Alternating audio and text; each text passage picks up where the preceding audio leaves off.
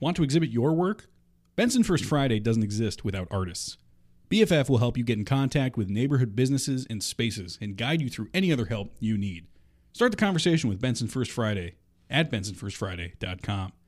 BFF is dedicated to supporting the region's emerging and established artists by creating opportunities, exposure, and experiences that help them move forward while enriching the cultural competency of the greater Omaha area. BFF to the arts, BFF to the community, Benson First Friday.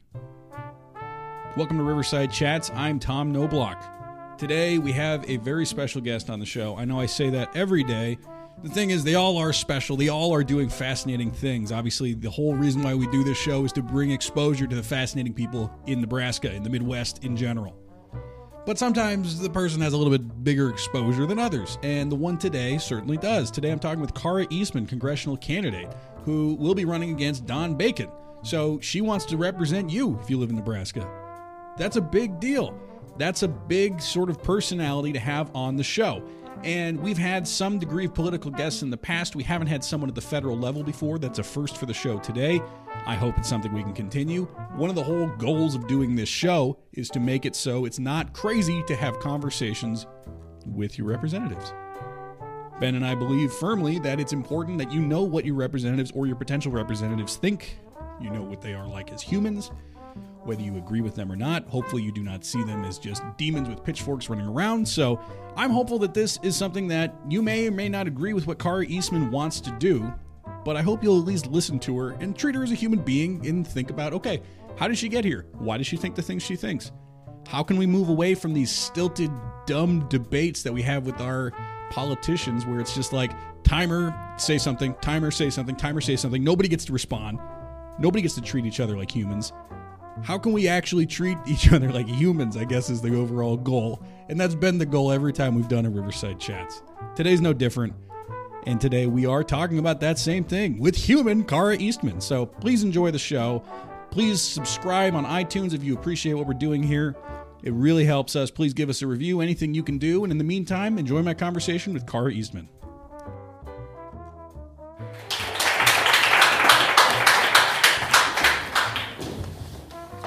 So, thank you again. I mean, you guys, you were just thanked for being here, so it's a little redundant. But I'm Tom Knobloch, in case you don't know.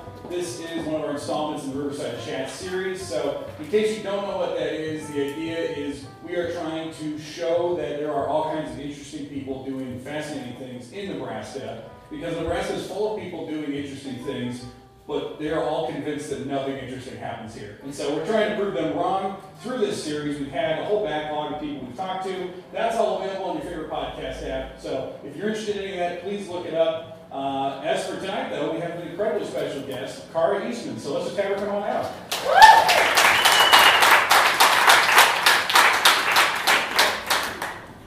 So I told Ben I wasn't going to make an awkward comment about the microphone today because every time I make some joke like, oh yeah, do whatever you want with the microphone, but I'm going to do it anyway because, I don't know, it breaks the tension or something.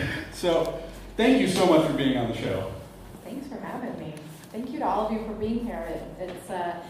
It's so early in the election cycle, but Congress is every 2 years, so we got to get our butts in gear.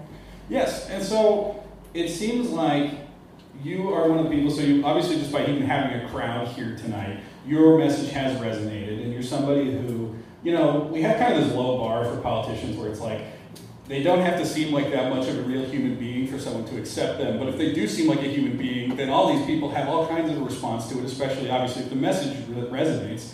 And you're somebody who never really left the discussion once you sort of entered the arena here. And so I'm really excited to get the chance to not just talk about what's going on right now, but a little bit of the arc of how you got to the point where you are now. So first off, are you from Nebraska originally? I'm originally from Chicago. We chose to move to Omaha about 13 years ago. My husband is in the history department at Creighton, and so we moved here for his job. And right as we moved here, the nonprofit Omaha Healthy Kids Alliance was just getting started, and so they hired me to start it. So we brought our daughter here when she was about 5 and have raised her here in Omaha. And so, for some reason I was convinced you lived in Lincoln for almost, I think the entire time you were running, I was like, oh no, she lives in Lincoln, because even Ben and I were talking, like, oh, we should invite her on the show, and she's not going to want to drive all the way down here. I live in Dundee. I don't know how I missed it. Well, when you were growing up, were you interested in politics? Was it like a political home to start with, or did it awaken at some point? No, not at all. Growing up, it was just me and my mom. I don't remember ever hearing about politics. I don't remember it ever, like anything political being on the TV. We talked a lot about our own situation, our family, and my mom talked a lot about her family growing up. She grew up in a big family, and so because it was just the two of us, it was a little bit weird for her.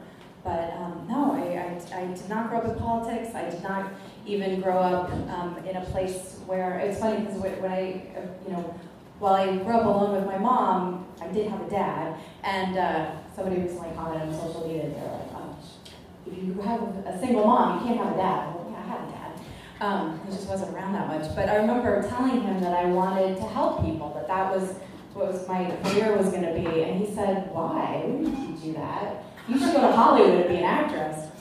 That's really weird too. So no, I took it upon myself. When I was 10, I told my mom that I wanted to go into helping people. When I was 15, I told my best friend that I was going to buy a van and drive around and give homeless people stuff, and she told me that was stupid because I never make any money. And I've been doing social work my whole career, and eventually made a pretty decent living at it. And so it's getting into politics was definitely not the path that I thought I would take. It's actually my husband who was part of the impetus for me to get into it, because he lives and breathes politics as a historian. He knows a lot about it, and so I rely heavily on him for inputted information. But now I would say I pretty much live and breathe politics.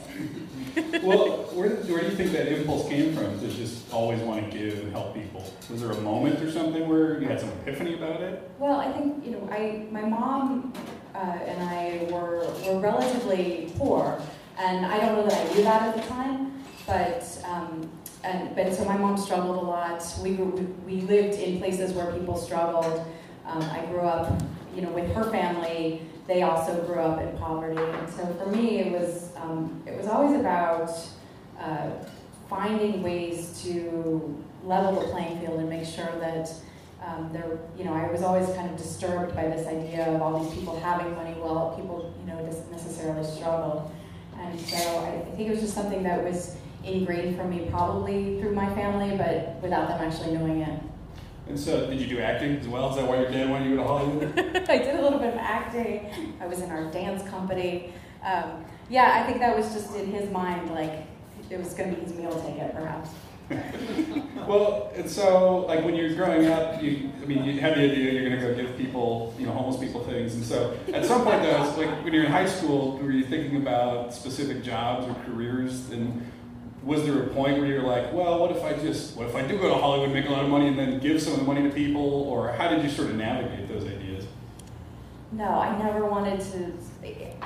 It's funny because it was never like an objective of mine to make money. It was always an objective of mine that whatever I did at the end of the day was going to help people in some way. So my thought in high school was I was going to go in, to psychology or sociology. I studied sociology in college. I was just having a conversation with a fellow social worker that a social worker came to our college once and was talking about her work and the way that she framed it around that you could have a direct impact on people's lives, meeting them where they were, depending on their situation, that it wasn't about looking at a group of people, but rather individuals and learning from their life experiences and being able to help them with those needs immediately, then and there. That was something that really appealed to me, and so that is why I went into social work, and that's really what I've been doing for my entire career, was finding ways to meet people where they're at. And I think that's such an important thing for us to be thinking about right now, is when you look at the way that policies are designed, we're not always thinking about people where they're at. We're thinking about where we think they should be, or some sort of idealized notion, or in the case of the current administration, we're not really thinking about people at all, but rather corporations. And so to me, I think we need more social workers in office because of our training and our background and really understanding the way that communities come together, the way that people come together, and the needs of individuals based on their traditions, based on their cultures, based on their languages, their backgrounds, and how important it is to understand where people are coming from and to be a much better listener than talker. To develop that kind of cohesive worldview, though, I mean, so like when you're in college, you take that sociology class, was that like a mind-blowing experience to you to some extent? Or were you already sort of forming these ideas? I had so many classes. So I went to college outside of Los Angeles, and I had so many classes. I took classes from people who led the Chicano studies movement, or Chicano awareness movement in LA. I took classes from women who were leaders in the African American poetry movement. Like, I had these like incredible experiences in college where I was given this information, and it was always tied to activism that had occurred in that community.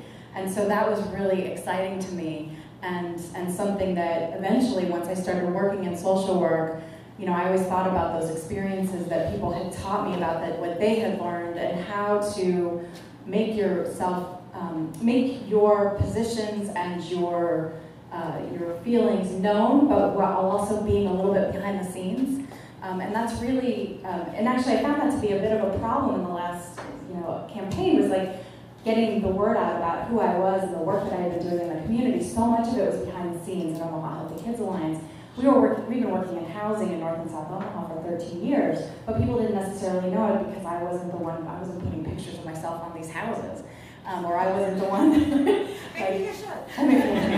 or I wasn't the one necessarily doing the work. My team was, and so I was always lifting them up and making sure people understood that they were the ones to get the credit for this work, and that really it's these communities that should get the credit, because that's how we empower people. So, yeah. So you just, you had direct experience with how activism can change things and how people can change things, and so I'm sure that there were some seeds in there, and so it's like you're starting to think, okay, here's maybe what I can do. And so you start, was the Healthy Kids Alliance, what's the story of that? How did that all come about? Well, so Omaha Healthy Kids had been formed prior to my moving to Omaha. They grew out of the Superfund site here. So Omaha is still the largest residential Superfund site in the nation because of lead contamination. And the group was formed to create and develop a comprehensive response to lead poisoning. So we knew that there was lead in our environment as a result of the lead refinery that used to be down by the river, but also at the same time, we have 84,000 homes built before 1978, the year lead-based paint was banned. We have at that time, way too many kids that were getting exposed to enough levels of lead that it was impacting them. And we see this, actually there's a researcher at Creighton now that's doing some study on the impact that's had on kids who grew up in East Omaha, and it's pretty significant. So we also have 17,000 lead service lines, the line from the street that carry water into our home. So lead poisoning is a huge issue in our community. It is in a lot of urban areas. And so the idea was solve that problem. Not so necessarily so easy to solve, although I would argue that it's the reason that we haven't solved it, because it is absolutely, lead poisoning is 100% preventable, and the reason that we haven't solved it is we haven't had the political will to do it. We have the money, we have the resources, we know the solutions, but we don't have policymakers that are willing to invest. And we saw that in Flint, right? Yeah. And so we need policymakers who understand that this issue is so important that if we actually take lead out of the environment, we address a number of other issues inside homes. We make them more energy efficient, we lower utility bills, we increase the tax base for communities, and we create healthier communities. And I think most importantly, we have kids who aren't poisoned from being babies and then told grow up and then graduate. It also impacts crime later in life. So there's all these things that have this ripple effect because of lead contamination, and we need policymakers who are willing to, honestly put their jobs on the line to go out and fight for this, because it's not the sexiest thing to run on. It's not the sexiest topic, but it needs to be addressed. Isn't it ridiculous though that not poisoning kids is not a sexy enough topic to run on? I just put out on Twitter today that I'm having a hard time watching the GOP become the anti-children party. And that's what seems to be happening. We're talking about taking away health healthcare, we're talking about defunding the Special Olympics. I mean, what is happening? We've had governors in this state who've been anti-kids for a long time, but now we're seeing it play out on a national level. I don't understand it. Well, but you are the kind of person who seems like when you see a problem, you try to know enough about that problem to understand even theoretically what could fix it. So, like, how do you get to the point where you can see a problem, and then how do you even learn what you need to do to fix it or what somebody needs to do to fix it? Because a lot of people, I think, when they see some big problem, they think, oh, that's terrible, that shouldn't be the case, but then they don't know what to do beyond that. So how did you get to the point where you're the sort of person who does something about it or even knows what to do? Well, I think that's part of how I'm hardwired. It's also part of my training as a social worker. And I also think that that's one of the reasons why I am excited to continue running for this position. There are very simple solutions in front of us to some of the complex problems that we have in our country. And I'm somebody that likes data, and so I want to see the data. I want to see the cost savings from that. And so many of the policy positions that I have taken and continue to take save the federal government money. So I have always been looking for fiscally responsible solutions to our community's biggest problems, and I believe we need to be doing that on a federal level too, because we're drowning in debt, and we're going to pass that off to our kids. So we need to have solutions that actually save money. And when you look at some of the things that are being talked about on a national level right now, we know that having people have a livable wage actually ultimately saves the federal government money. We know that some kind of Medicare for All universal health care program actually saves the federal government money. And we have to start dispelling these notions that, it's government control or it's too much money. We're already spending too much money. We have to have solutions that save the federal government money and are actually morally responsible, where we're protecting the United States, people who live in the United States, because that should be the first role of government, is to take care of us on some level. That seems like a message that certainly people in Nebraska, if you are sort of like geared more conservative, it comes up all the time, fiscally responsible. It's like there's this idea that Democrats are never fiscally responsible, right? And so, are you seeing a push? Is that something that you just personally are going for? Is it a general push to try to actually emphasize the fiscal elements of a lot of the policies? Because it's not necessarily, I think, that they all were so irresponsible before, but maybe that wasn't the emphasis, and maybe that's changing. What do you think? Well, I think that's the way it's being positioned by Republicans right now, is that Democrats want big government and big this and all, and they keep using the S word, right? Socialist. And the reality is we have a lot of social programs right now. Public education, we have roads, we have fire departments, and a lot of those work really well. And so we need to take the models of what work, and we need to fix inefficiencies where they exist, knowing that it's not just that there are government solutions to everything, but there are efficient, effective government solutions to things. And that's something that I've been fighting for in my 13 years in Nebraska. How did you start to develop a political philosophy of what the government should or shouldn't do? Most of it comes from seeing people in their communities and knowing what works and what doesn't. So at Omaha Healthy Kids, we work very closely with the EPA around the Superfund program, and I can tell you what the EPA has done really well and where they have completely failed. And so I'm not somebody that just thinks that all government programs are perfect. I actually have been pushing on the EPA to do things better for a long time here. And so I think it's just a matter of experience and seeing what works and what doesn't, and going out and talking to people and seeing, again, we were just having this conversation about how much somebody's paying in healthcare when you're paying $600 a month and you have a $5,000 deductible and your copays. All these things add up. And if we look at the average, family paying $10,000 a year for healthcare, but there's a more effective, affordable solution, affordable for the government, why wouldn't we explore that? So, would you say to some extent it's using what you learned from your social work then and just applying those same ideas as far as you can't, obviously in social work you have to think about the money, you have to think about where it's coming from, how you're spending it. So does a lot of that apply to policy or things the government could be doing? Yeah, absolutely. Coming from running nonprofits, we have to be very good stewards of our donations, we have to be very fiscally responsible, and we have to know where to invest and where we have to find outside resources. And at Omaha Healthy Kids, we always require some sort of skin in the game from our clients, because we knew that was the best way to achieve our goals. That if they were bought in financially in some way, that was either through sweat equity or through some sort of financial contribution, especially on the landlord side, they were getting so much more out of it and that they were more invested. And I think that's the same way that our government programs should work. But they shouldn't. It shouldn't be that you go bankrupt because you have some sort of health issue. Or right now what I'm seeing is, I have friends who were paying over $1,000 because their tires have gone out so much driving around this crazy streets that we have right now. How many people have that much money laying around that they can just afford to pay these things? Like, we have to find ways to make sure that we are not having people who are normally pretty financially solvent, but one incident happens, one financial disaster, one medical emergency, and then suddenly they're living in poverty. That affects all of us.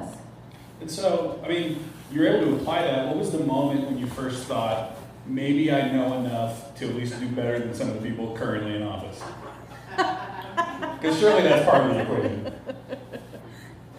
That's such a good question. Honestly, I have to credit the United States president for this one. People would ask me prior to my decision to run for Congress, have you ever thought of running for higher office? And I'd say, I don't think people like me get elected. I've been standing up for people living in poverty, people of color, really working on racial, social, environmental justice my whole career. I speak my mind. I don't have a background in public policy like my husband. I don't watch MSNBC all the time. It wasn't, who I was. And then, in 2016, Donald Trump gets elected. It's like, well, hey, I guess anybody can be in public office.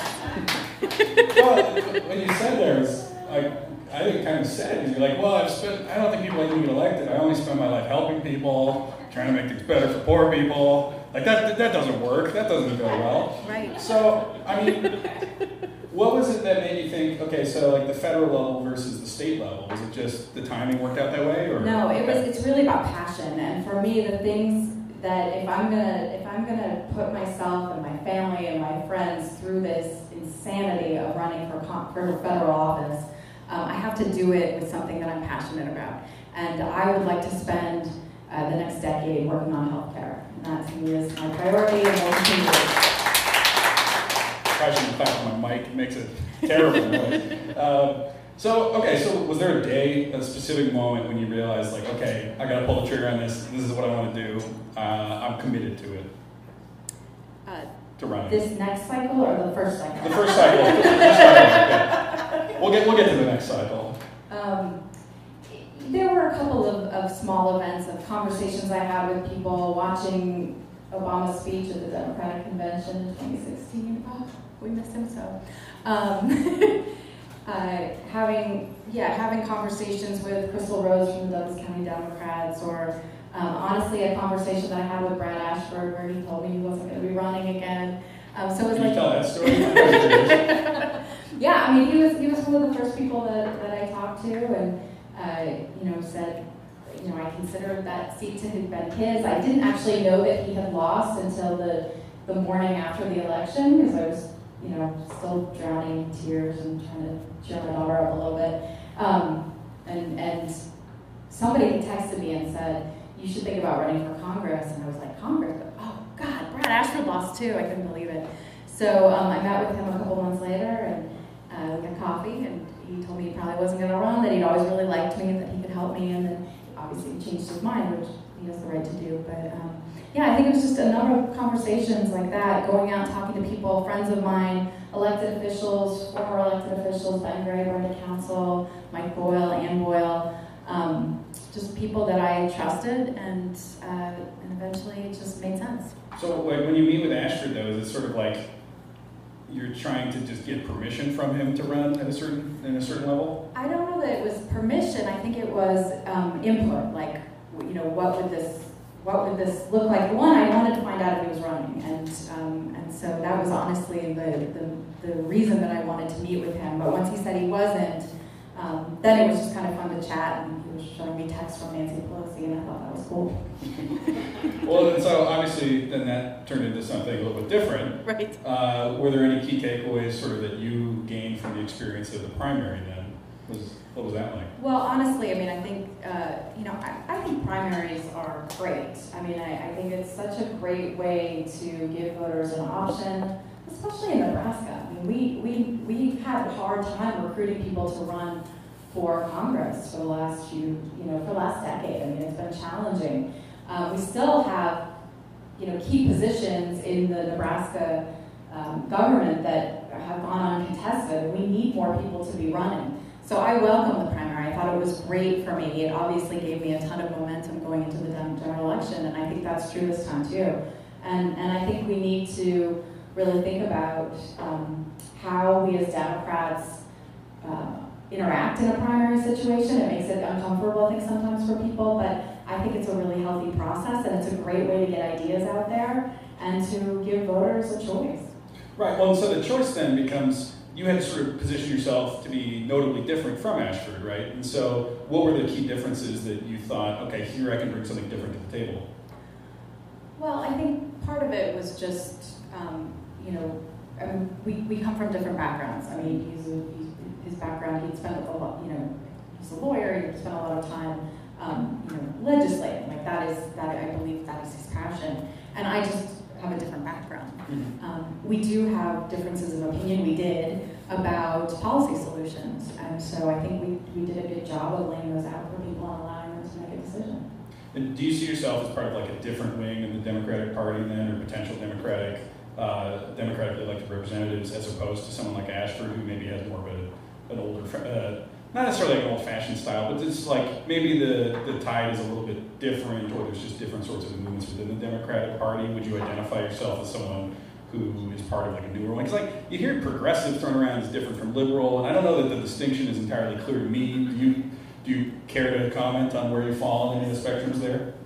Yeah, I mean, I think that for me personally, I see this like tiny spectrum of Democrats and where we fall right now. But I think the values are pretty much the same, that we care about people. We care about putting people above moneyed interests and above corporations, and care about making sure that there's a level playing field, knowing that what's happening right now on the Republican side is they are putting the very, very wealthy over everybody else. And so that top 1% has all the benefits, and the rest of us just continue to get screwed. And so to me, that's where, like from a value system, I think that's where we fall as Democrats. Now, when it's a challenging situation to be in, where you're kind of pitted against each other as Democrats, if you're a corporate Democrat, a progressive Democrat, a liberal Democrat, all these kinds of things. But for me, it's really just about speaking up for people, coming from a value position that I stand for. That's why I don't take corporate PAC money. I do not believe that corporations need politicians to be in their pockets. I mean, it's time to change that paradigm. And that's worth an applause right there. Well, and we have to think about why we do that. I mean, it's in some ways it's like, it's how things have just been done. Well, I think what's amazing right now is you've got a new crop, maybe of Democrats that are looking at these issues and saying, just because we have always done things this way doesn't mean it's working for everybody, doesn't mean it's the right thing to do. And so I was really proud to take that stance. That was a relatively new approach, right? Not taking corporate PAC money. Now it seems kind of old and boring, and I gotta think of something new. But that's boring. We're in trouble. But it's interesting because we, as candidates, like we put it out there and say it. But think about what that really means, because it has been the tradition that you take corporate money, and then when we look at how much the fossil fuel industry spends on supporting candidates, and then you're like, oh, it's shocking that candidates are saying, oh, we can't really significantly, influence and impact climate change right now. It's like, well, yeah, because the oil industry is supporting you quite a bit. So I think that kind of stuff makes sense. when we talk about, really putting people above corporations, and we think about healthcare right now, this idea that we would, dismantle or change the insurance industry, it scares people for some reason. And I think actually Senator Sanders has been amazing on this issue, where he's just said, from his perspective, just get rid of the insurance companies. Why are we so afraid of that idea, but we're totally okay with people just absolutely drowning in medical debt or paying outrageous costs in prescriptions? Why have we decided that it's okay to pay $2,500 for a pill, or however much people are paying in prescriptions? I mean, it's crazy. And so I really think we need to look at, I'm excited to see all these ideas coming out of the Democratic Party. And what's fascinating to me right now is a lot of the ideas that we were talking about in the last election, the last campaign, that were so radical, right? Medicare for all, a livable wage, fighting climate change. I mean, these ideas are now pretty mainstream. You have almost every Democrat that's running for president is talking about these issues. And so I think it's great that we're, within 5 months we've been able to kind of make these ideas and, more mainstream, but also the thing about them is that they're widely supported by the vast majority of Americans. Yeah. And so the fact that we're not taking that into consideration as much seems a little crazy to me. I think it's time to start listening to people. Well, and so you do when you run it the first time, one of the problems I thought was really annoying was, there seems like there's not a good way for candidates to actually talk about policy or even ideological disagreements. I remember even watching the debates with Bacon, and it's the structure seems very stilted to me, where it's it seems like it'd be better if you guys could actually just have a conversation in front of people and you could even disagree, as opposed to, we treat it like a sport, where it's okay, here's your time, okay, now it's his time, now it's their time. And it's I feel like this is a waste of everyone's time, including the candidates at a certain point, because I'm not learning much other than, you have enough time probably just to give sound bites on both sides, and that's it. And so, is there anything, do you think there's any changes that can be made about the way that these actual elections happen to try to move a conversation toward content, as opposed to sort of just cheerleading for one side or the other, which seems like everyone gets pushed to? Yes. I think we need publicly financed elections. I think that we need elections to last, for campaigns to last for about maybe 6 weeks.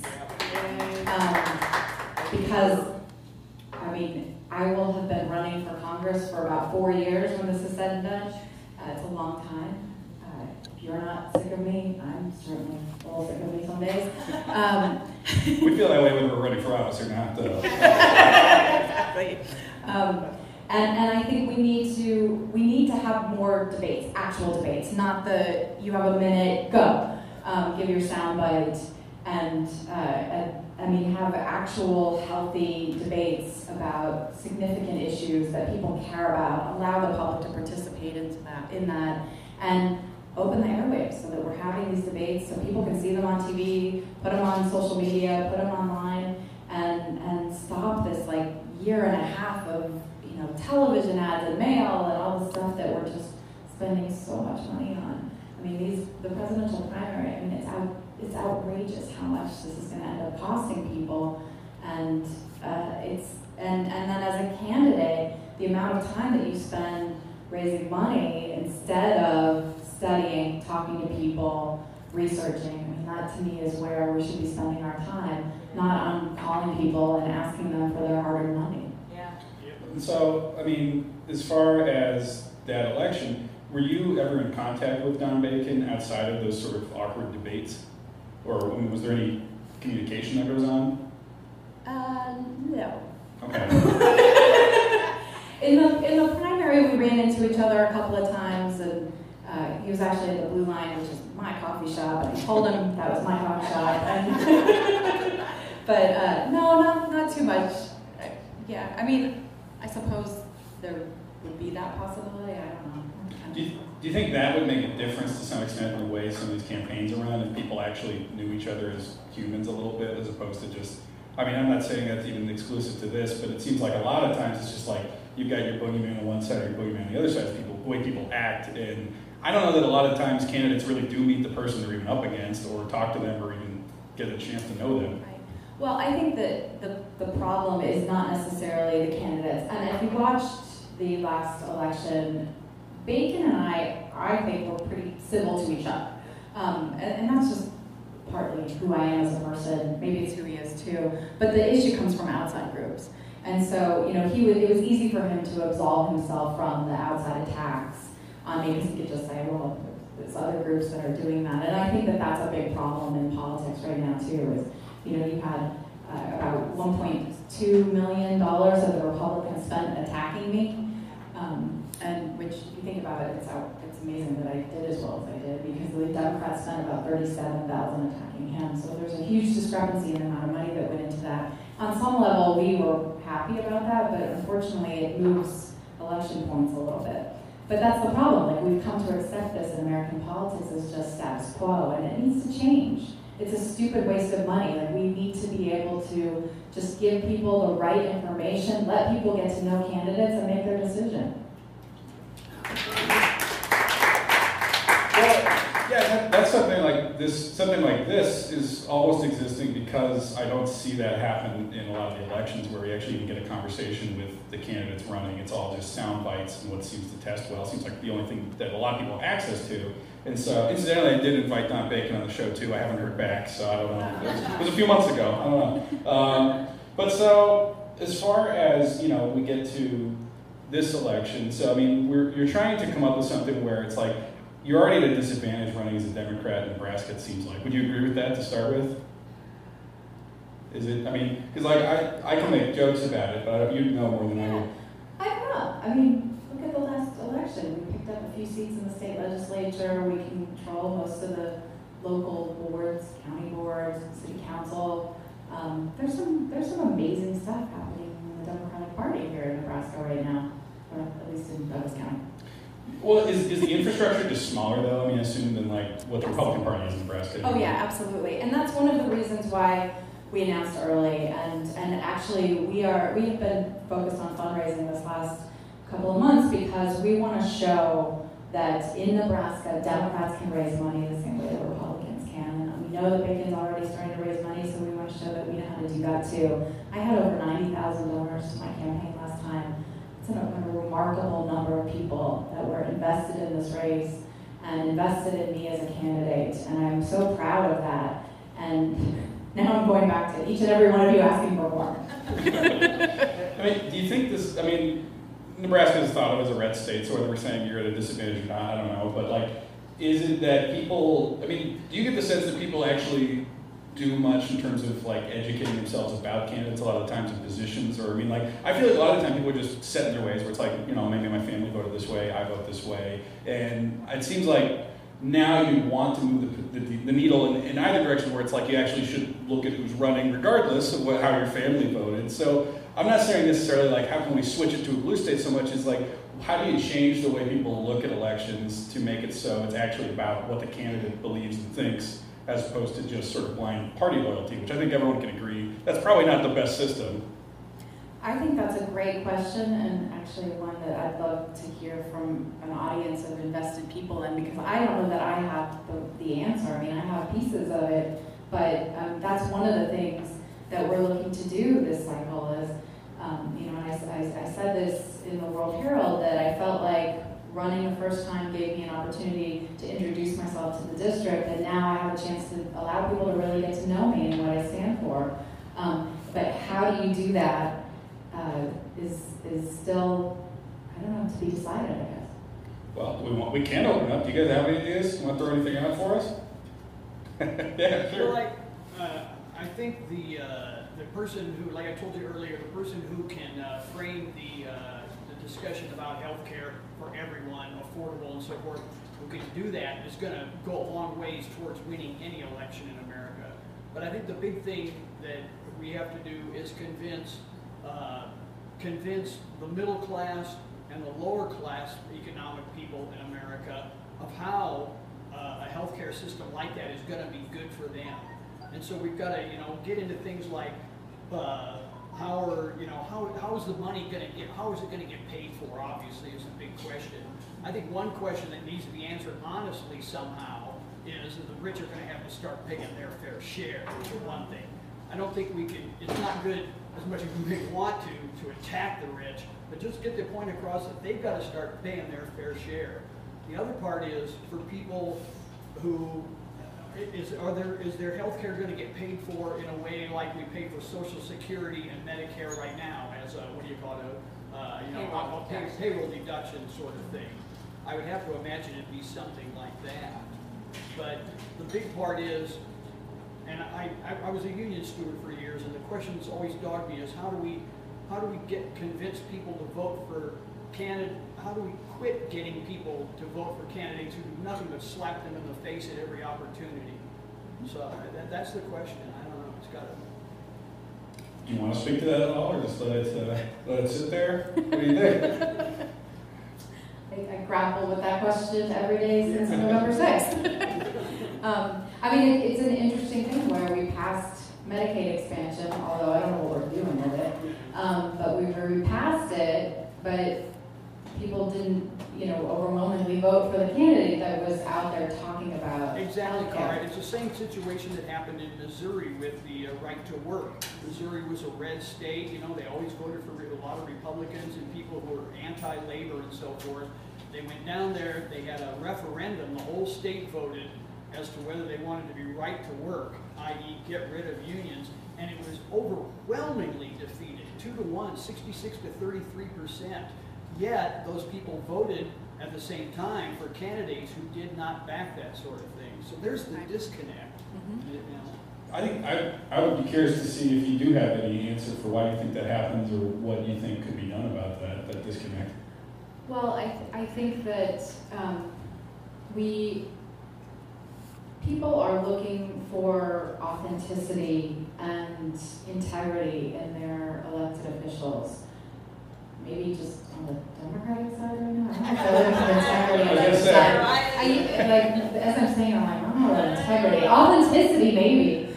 And so I, and I think some of this is new. Like some of this where you're hearing from Democrats who are eschewing, corporate money and talking about, reducing the role that corporations play when it comes to political influence, or actually creating policies that are going to address, racial injustice, or, I think that some of this takes a little bit of time. I know that to be true for Nebraska. Like there are a number of times where I would approach people and say, I want to try out this new program around, healthy, energy efficient housing, and they go like, it's too soon for that. Like you got to go a little bit slower. So I think that's another reason why it's important for candidates like me, where the lose margin is so tiny, to try again, because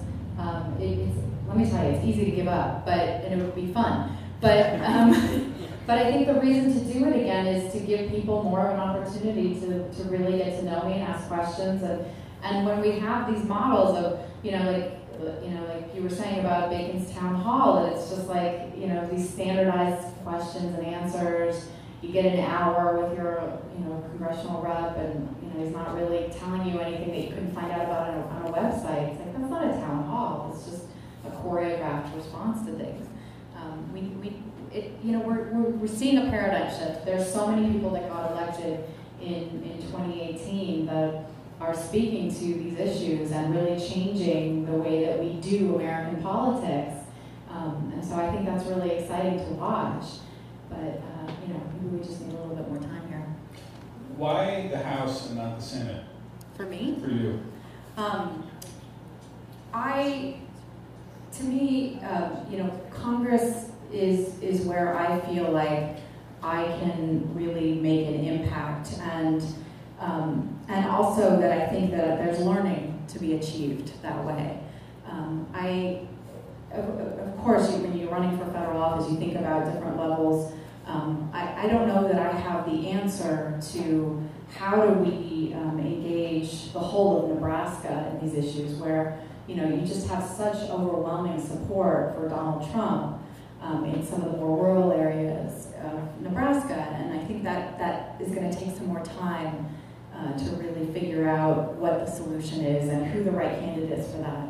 I do not believe that many of the things that I want to work on and the policy positions that I have resonate well enough with the whole of Nebraska right now, but I think they will over time. I think it's just going to take a little bit more time.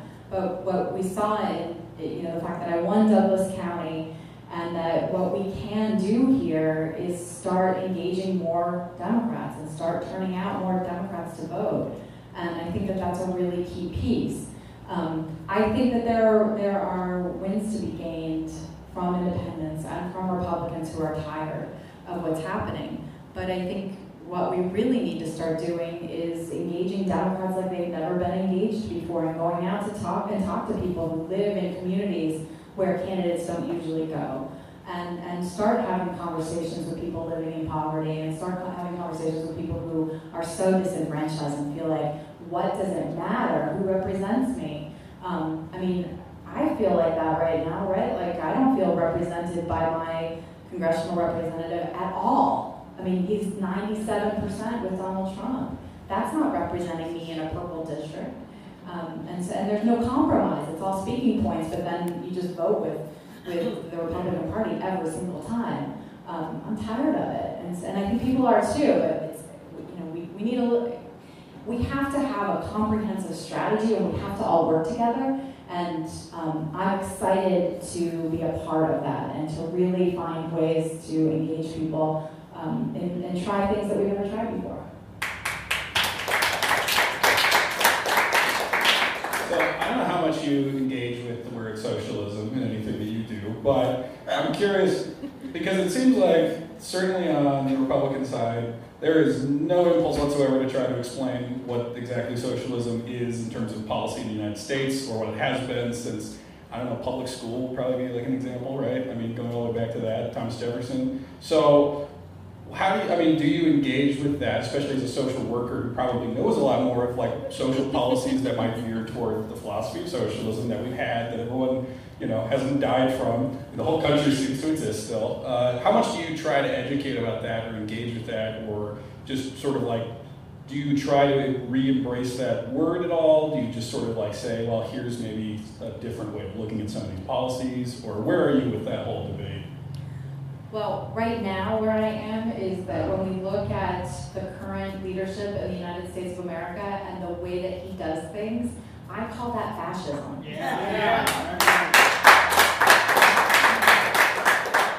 And that scares me a lot more than having public education.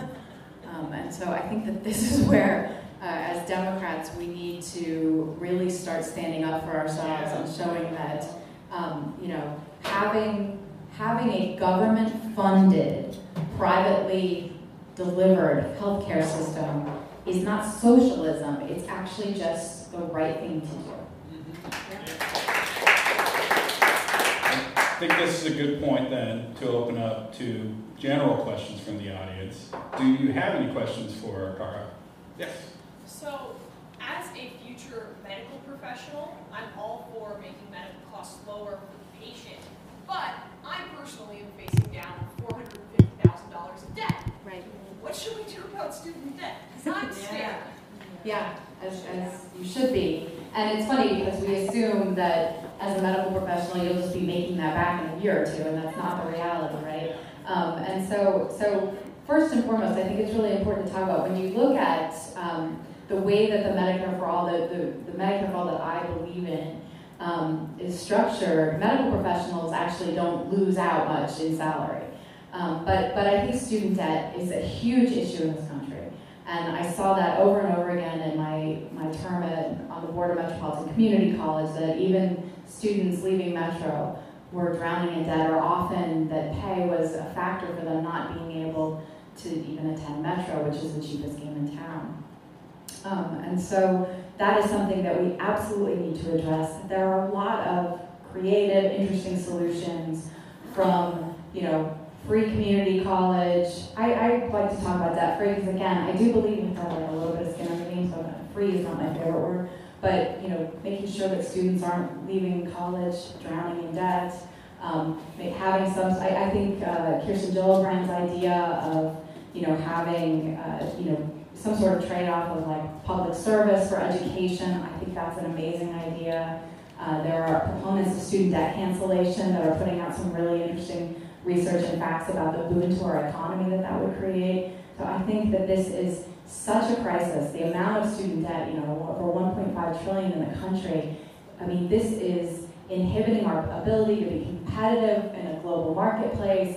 It's making it so that people don't necessarily want to choose careers where they're going to actually be able to make a difference and help people, because you'd probably be able to make a lot more money, even though we think doctors make so much, and maybe bartending even. So, I mean, I think this is something that needs to be addressed, and we need to get on it quickly because it's an emergency. Any other questions from the audience? Feel free to just raise your hand or shout something out. I don't care. Well, someone right behind you. Since you already spoke once, a good precedent here, yeah. So, where are you on the recent versions of like the Green New Deal resolutions? So I am one of those rare people that read most of the Green New Deal, so know what's in it. To me, tying economic development and climate change is brilliant, and makes so much sense for the way that we can actually move the needle, knowing that we are in a state of emergency when it comes to climate change and that the impacts are about to be irreversible. And as somebody who hopes to have a grandchild, maybe 10, 20 years from now, I think we need to be thinking about these things. But one of the things that I have been working on at Omaha Healthy Kids was, looking at how we create energy efficient housing, how that impacts climate change, and also lowers utility bills while creating a huge workforce that would locally be producing healthy homes. And so I think that that's, to me, is the most exciting part of the Green New Deal. I would like to see us be a little bit more laser focused when it comes to those ties between economic development and climate change. I think there are pieces of it that are very pie in the sky, although we should be working towards. But I absolutely support a Green New Deal. I think that the unfortunate vilification that the Republicans have perpetrated against it, simply because they're afraid of its main sponsor, is kind of sad and pathetic. And but I think that it's exciting to hear Democrats talking about this. I mean, we are now the party of ideas, and I love that. I love that we're finally kind of getting back to our roots and really putting out bold policy positions that will impact things for in a positive way. And I'm proud to be part of that. So I think the fact that the environment has become a partisan issue, like Right. that's just I don't even know what to make of it. I mean, I understand why it happened, but it's just absurd.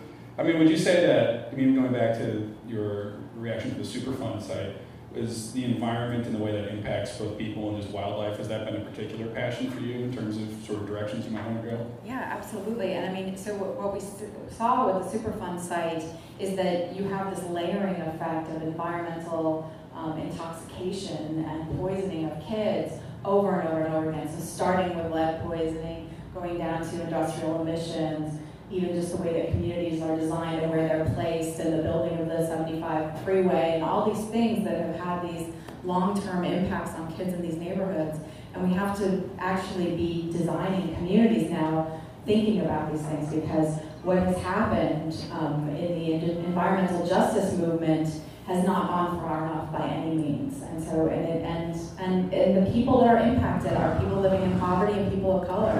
And the reality has been that our policymakers just aren't putting them first. Okay, another question you had when I cut you off, and then I asked another one before I went back to you, so I'm sorry about that. What was your Well, question? that's okay. I was just going to comment on like what you said about, or what the bartender said about the $450,000, gap and so forth. You want my mic since No, you no, didn't have to talk about No, I just want to look at her. Okay, sorry. But you said, talk about skin of the game, if I'm not mistaken, like in a lot of European countries, at least it used to be, if you qualified for med school, the government paid for the vast majority of it. But by the same token, the doctors and dentists and all those people they'd go out, I lived over there for a while in different countries, and they would go to like the schools in the little villages, and all the kids would get a dental exam, and they all get physicals and things like that, and that was all paid for by the government. And you know, that's what socialism is. But when they come back with this socialism thing, I think it's a good idea for you to say, you know, if you think good roads are this, and if you think this kind of thing is this, and if you like having this where your mom can stay in a health care facility or whatever when she's 90 years old, that's, you know, if that's socialism, then so call me that. But don't go around saying it real loud. Did you have a follow-up to that? I saw your hand go up for a second. Just education-wise, also a lot of the time in European countries, if you're having your education paid for, you can only take a class once. So it's like you're not going to be wasting money. Yeah. Do you have any thoughts on any of that you want to share with everybody? Or? Well, I'm just saying also, like, I hate to go on about European style, but, you know, that's, you know, why don't we learn from what has worked for those countries, you know? I just, when I watch debates about healthcare on TV, I say, you know, why don't they ask somebody how they do it in Sweden or Denmark or the Netherlands or something like that?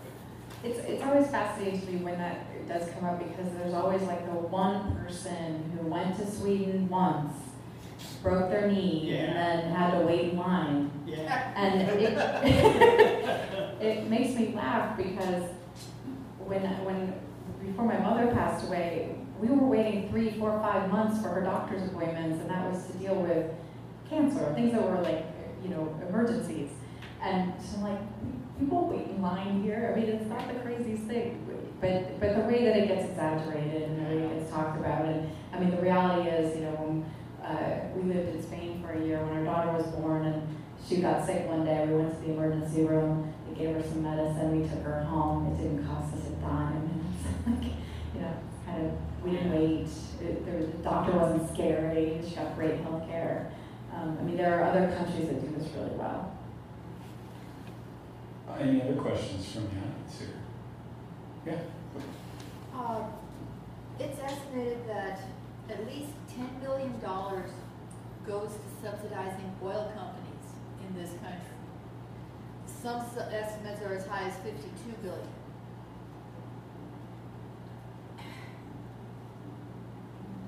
I'm just gobsmacked by this. Seeing how they turn around, they invest in our representatives.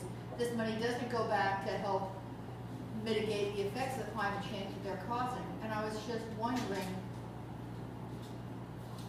would you sponsor some kind of accountability with the oil companies, whether we're talking about the Koch brothers denying climate change and actively campaigning against the science, to maybe helping out with people that are suffering from like flood victims or drought? Yeah, I mean, honestly, I think that stepping back a little bit, my first thing is let's get money out of politics. Well, yeah. Because that's the first thing that strikes me. I mean, that is the most, to me, that is, if I had a magic wand and would win a seat in Congress and could do one thing, that would be it. Because that would change everything. And that's where we see the roots of corruption, where we see, you know, politicians who get into those positions. It's funny, I was in DC the last campaign and had a meeting with an insurance company who said, one of the heads up and C-suite people said, well, candidates often say that they're refusing corporate PAC money, but once they get in, then they don't really care about that anymore. You're going to do that, right? And so it's funny because Dave, who was just here back at the hat, my finance director, was like on the edge of his seat, like, what's she going to do? She's actually being offered corporate PAC money right now. And I said, no, that would be lying to the people in my district. Like, I told you I'm not taking corporate PAC. He's like, I know, but that's just a thing candidates say. And I just said, no, I'm not doing that. That's not. So it's interesting, I mean, how ingrained this is in our system, and I encourage people to find out from candidates who ran on not taking corporate PAC money, make sure that once they're in, they're not taking it. How do you get corporate money out of politics? Well, I mean, ideally, we start with, you know, overturning Citizens United. Yay. the way that the Supreme Court is moving, that's a big challenge, although I still think it's something we should be aiming for. But we need more candidates to stand up and say that they're not going to do this. We need that they're not going to take corporate PAC money. We need big systems change when it comes to American politics. We need to end the way gerrymandering happens. Obviously, it's been a huge impact in our district, and so I think that there are places you see around the country, places that are moving in this direction. But it is going to take electing policymakers who actually want to change these things. Well, so it seems like the kind of the theme of the night is like if you want to see change, you have to vote that change into office, right? So is there any other question before we wrap things up here? Any other comments? You can just shout compliments at Carr if you want to. Oh, yeah. I'm her husband. But I loved your question. I think it was you behind me. Your last question. Is there something? Thank you.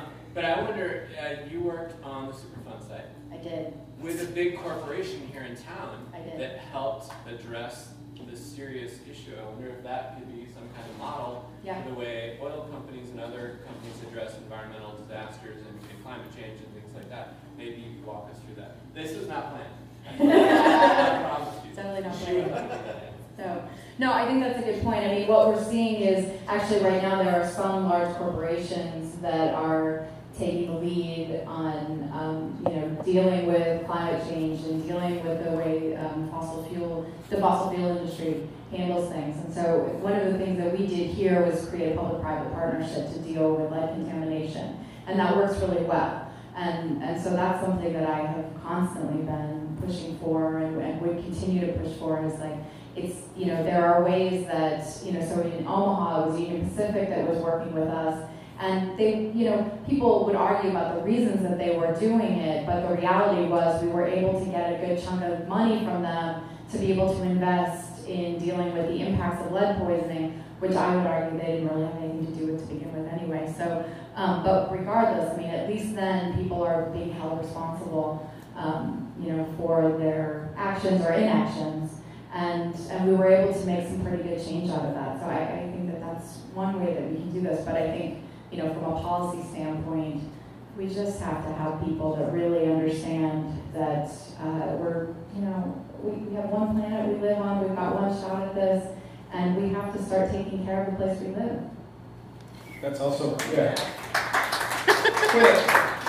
Seems funny that that's controversial. I know, you keep coming back to these things, like poisoning kids, taking care of things, cleaning up after yourself, it's like, those are things you teach your kids when they're like 5, right? I don't know. Well, I guess they're probably not poisoning kids, they probably wouldn't be taught that one, but, so on that topic, one last question for me is, how do you keep optimistic as someone who's interested in change, promising change, hoping to give change on a wide scale when things look pretty grim sometimes? I'll be honest, I since I made the decision, just a couple of weeks after the election to run again, my optimism has ebbed and flowed. But it's really people like you all sitting in the room, and I'm not trying to pander to you. I'm being honest. Like it's when I have the opportunity to talk to you and to see that there's still that fire in the belly to help somebody like me. Or when I talk to somebody like Fatima, who's sitting here, and see the stuff that she's been doing in the community, but also how many of her friends and people and her family members are so significantly impacted by terrible policies at the federal level. That's really what keeps me going. And so I hope that everyone here will continue to stay involved and reach out to me whenever you want to, because it's really those one-on-one conversations that keep me going and make me realize that, running for Congress was never really about me. It's really about my desperation for our country and the idea that we can change things. And I think we did that. I think we moved the needle for the district. The idea that a woman running on a platform like mine, somebody who had never been involved in federal politics before, only lost by such a small number.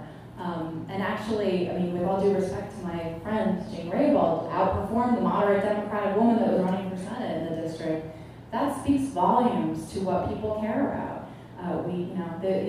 What happened is Republicans turned out in droves, and there are a number of reasons for that. I mean, I think some of it was, coming out to vote against somebody like me, but I think most of it had to do with timing and the Kavanaugh hearings and the caravan and things that play well in this district. It'll be interesting to see what's happening in our country right before the 2020 election, what gets people motivated and galvanized to vote. But I think that what we see is a strong top of the ticket, a great presidential candidate on the Democratic side, coupled with a lot more voters. I mean, we anticipate maybe 60,000, if not 100,000 more voters, that we can really turn this around. And the strategy will be a little bit different, but we will still focus on field, and we will still focus on talking to voters and talking about the things they care about and listening to them.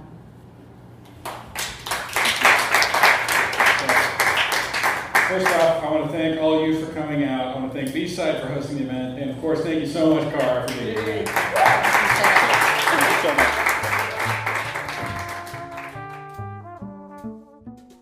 Riverside Chats is hosted by me, Tom Knobloch. I produce the show along with Ben Matukowitz through our company, Exarban Creative.